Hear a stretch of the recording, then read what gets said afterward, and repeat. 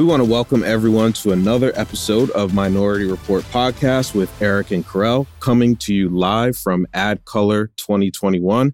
Got a very special guest with us. He just got off of the stage having a very fascinating conversation. Usman Sako Sow, who is the co-founder and president at BlackTag. Usman, what's going on, man? Hey, man. Pleasure to be here. Great that you're joining us and awesome to meet you. Definitely want to dig into a few different topics with you, but let's start here. Tell us about BlackTag and tell us what's going on these days there. Yeah, man. So BlackTag is a culmination of both my background and my co-founder's background.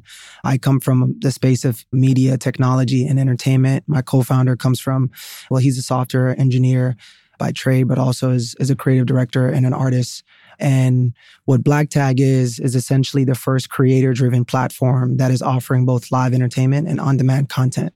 So from a technical understanding, what that really means is that look at the platforms such as YouTube, platforms like Netflix, which is an on-demand platform, and platforms such as Twitch, which is a live broadcast platform. Mm-hmm. So you bring all of those components together from a user-generated perspective and on-demand perspective and live broadcasting. Bring all of them together, but specifically geared towards Black creators. So creators having a profile on BlackTag where brands and audiences can go and subscribe to their unique channels, as well as aggregating all of the content that is on the actual platform as well. Yeah. We as a studio develop our own original content, so short form content, long form content. We also license and acquire a few titles and work with brands to specifically create content within our studio that may be focused towards a specific creator, or they need to get a sponsor that they think that we could actually fulfill that. Yeah. It's essentially a content-driven platform, but specifically, again, geared globally to underserved audiences and alternative creators. Awesome. And I love the idea, especially because I personally have heard and seen so much talk about Black creators specifically on other platforms, maybe not getting their just due, maybe not getting highlighted the way that they should, and others basically jacking from them. And so was that part of the idea in terms of launching BlackTag? Very much so. Okay. Very much so. It is one of the key pillars for sure. It all starts off with your experiences as a Black man or even as an artist, and what those experiences cultivate is not seeing a platform or utility that speaks directly to you, right? You spend a lot of time on Netflix looking for content that may remind you of your aunties or your cousins or your friends who are artists, and then you don't see anything there, or you go to another platform, but there's a missing link, right? Like, we're driving a lot of culture and a lot of trends, but there's not a platform that specifically is aggregating a lot of that content, but at the root of it is tied to building a sustainable output towards actually uplifting creators who are creating those pieces of content. Brands react to it, those pieces of content, and those creators put that piece of content on platforms that exist, but those platforms are not suited to essentially help those creators benefit off of that IP, right? And so there's an unsustainable system that creates to sit on top of each other. And so when you're digesting pieces of content or trying to find content that necessarily speaks to your authentic self. Yeah. And then you look at the creators who are creating that and they feel like those platforms aren't necessarily inherently protecting them and their IP. You start noticing that there's a missing gap within the space. And for us, one of the key drivers that came back to back was, how do we create something, a utility or product that can sustainably help creators make more money, help them monetize so that we don't have to go and build another BlackTag, right? Like the fruits of our labor can exist, but also empower us to make more money. Right. That was a key question for us. Shout out to my co-founder as well, in terms of he's been on that type of energy for a long time. And, I came out of Google really, really focused around building something that advertisers and audiences can really participate in. But more importantly, how do they participate by knowing that, hey, I don't own this. This is a place for me to enjoy as an observer. And if I want to continue observing this, I need to pay these creators that are actually funneling this piece of content towards my entertainment. Gotcha. And you mentioned Google, and I definitely want to come back to your career journey and path, because there's Spotify, Google, a bunch of other places you've been. Yeah. But I want to take it back even further than that. Tell us, where are you from? Where were you born? Where were you raised? Where did you grow up? Man. So I was born in Sierra Leone, West Africa. Most people know it as the Blood Diamonds region. There's a lot of diamonds that come out of that region, particularly, Sierra Leone. And that is why the notion of the war is somewhat of a reminder of most folks. So that was part of my background in terms of existing throughout that process of trying to escape and navigate through war and conflict. Eventually, I was able to successfully be rescued, and then led me to live in various places by myself. Eventually, I came to Atlanta to reunite with my father and went to high school, middle school, high school at Westlake, Camp Creek. Eventually, I decided that looking at the various places that I had been through being, displaced and relocated, what kept coming back to me over and over was just this aspect of storytelling. And I remember actually the first time I traveled, I remember being in a bookstore. I can't remember the location where I was, but I remember seeing a bookstore that had a Black person in it. And I was just really in awe of seeing a Black person in a book, right? Because the majority of my life was connected through war and upheaval, right? So I had never seen or connected to a book that had images of Black people in it. And I was very intrinsically lost within that opportunity of seeing what else could be there, right? And so I started navigating that space. I picked up photography. Photography led into cinematography. And I decided that I would go to film school. I wanted to become a director. Went to school. I'm not going to name the school because I ended up dropping out, so it doesn't matter. But I figured that I would probably get to where I want to get much quicker if I actually just worked in the industry, rather trying to study just the theory of film. And that progress led me to actually working in the film industry, in TV and film. Worked on a lot of TV shows back in Atlanta, Walking Dead, Vampire Diaries, etc. And moved up, really quickly, and saw that advertising was an interesting point of view from a filmmaking aspect, from a branded content perspective. And so, to your point, it's all storytelling. It's all storytelling, exactly. And for me, at the time, advertising was paying a little bit more money in terms of actually working on set than actually working on TV and film, where you're working 6 months versus working on a commercial for a day, and you probably make 3 times that, right? Yeah. And so I quickly grappled towards working in the advertising industry, started paving my way there, working with a few agencies in town in Atlanta, small boutique shops, and started working with a few different types of brands, getting the opportunity to direct. It's kind of like doing something just that's consistent over and over and over again until someone who's bigger calls you and gives you a bigger opportunity. And so a few different agencies at the time in Atlanta were calling me to sort of come in as a creative, as a director, as a producer. And that led on to actually me looking at the apparatus of just what agency model was. And maybe there's something interesting here. What if I built my own, right? Instead of working at an agency, because the brands that were coming to me were already coming to me because of word of mouth and the types of content that I was creating. Where'd that entrepreneurial spirit come from, right? Because you're a co-founder of your own company now. You just said, as you were going through your journey there, you were thinking about, should I build my own? Where did that come from? That's a really good question. The thing that keeps coming back to me is that when you're in war, every second matters, and you have to figure out how you're going to get out of that situation. And you can't ever be comfortable, right? Because as soon as you get comfortable, something else is going to happen that may deter you to another path. And so I think that natural instincts of driving towards a solution, something of autonomy that you can own, is just an evolution of where my entrepreneurial spirit comes from, to finding solutions that I can own that controls my time and space. And I've always been into having autonomy because this autonomy allows me to know when I'm going to actually leave or when I'm going to be able to adjust.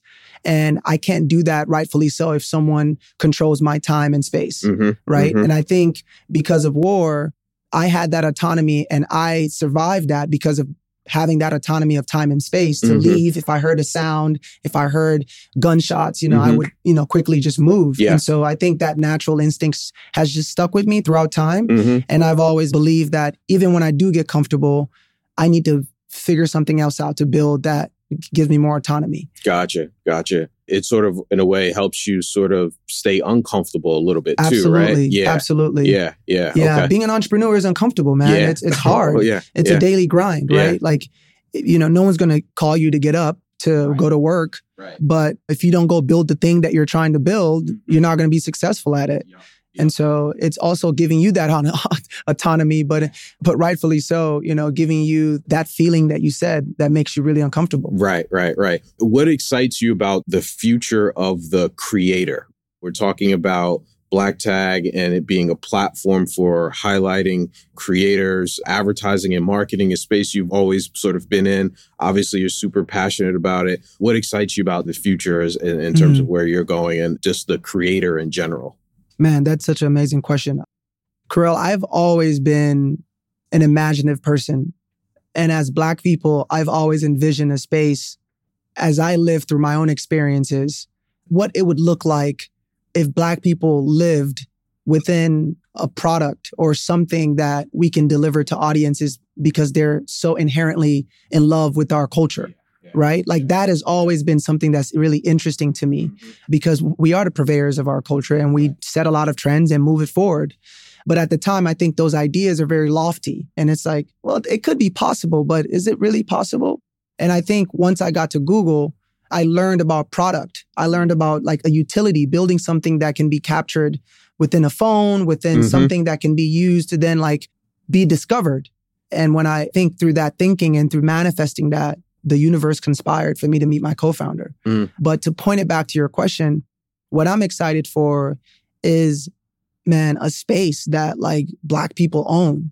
Like this is the driver. If you're in love with the culture, if you're excited about understanding the themes and the narratives of it, here's a space that's built and owned by people that look like them, right? And speaking to the future of Black creativity, a lot of the times Black people are seen as very monolithic in terms of media. Yeah. No offenses to the BETs of our world and to Revolt, any of those systems, but those are one segment of the Black nuance and the Black perspective of how we live our lives, right?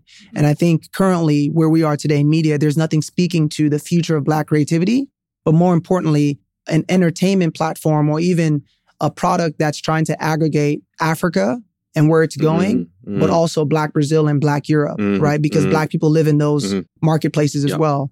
And so something that can unify that and unify Black creators so they can not only discover themselves, but to also find ways to work together and to amplify each other. Gotcha. But all driven by one system and bringing those people together. It's a very like utopian sort of like idea, but I think that is what's going to actually help us as people be more valued and understand what we have should be paid for, right? Like if you want to discover it, this is our natural strengths and our ability to create something out of thin air.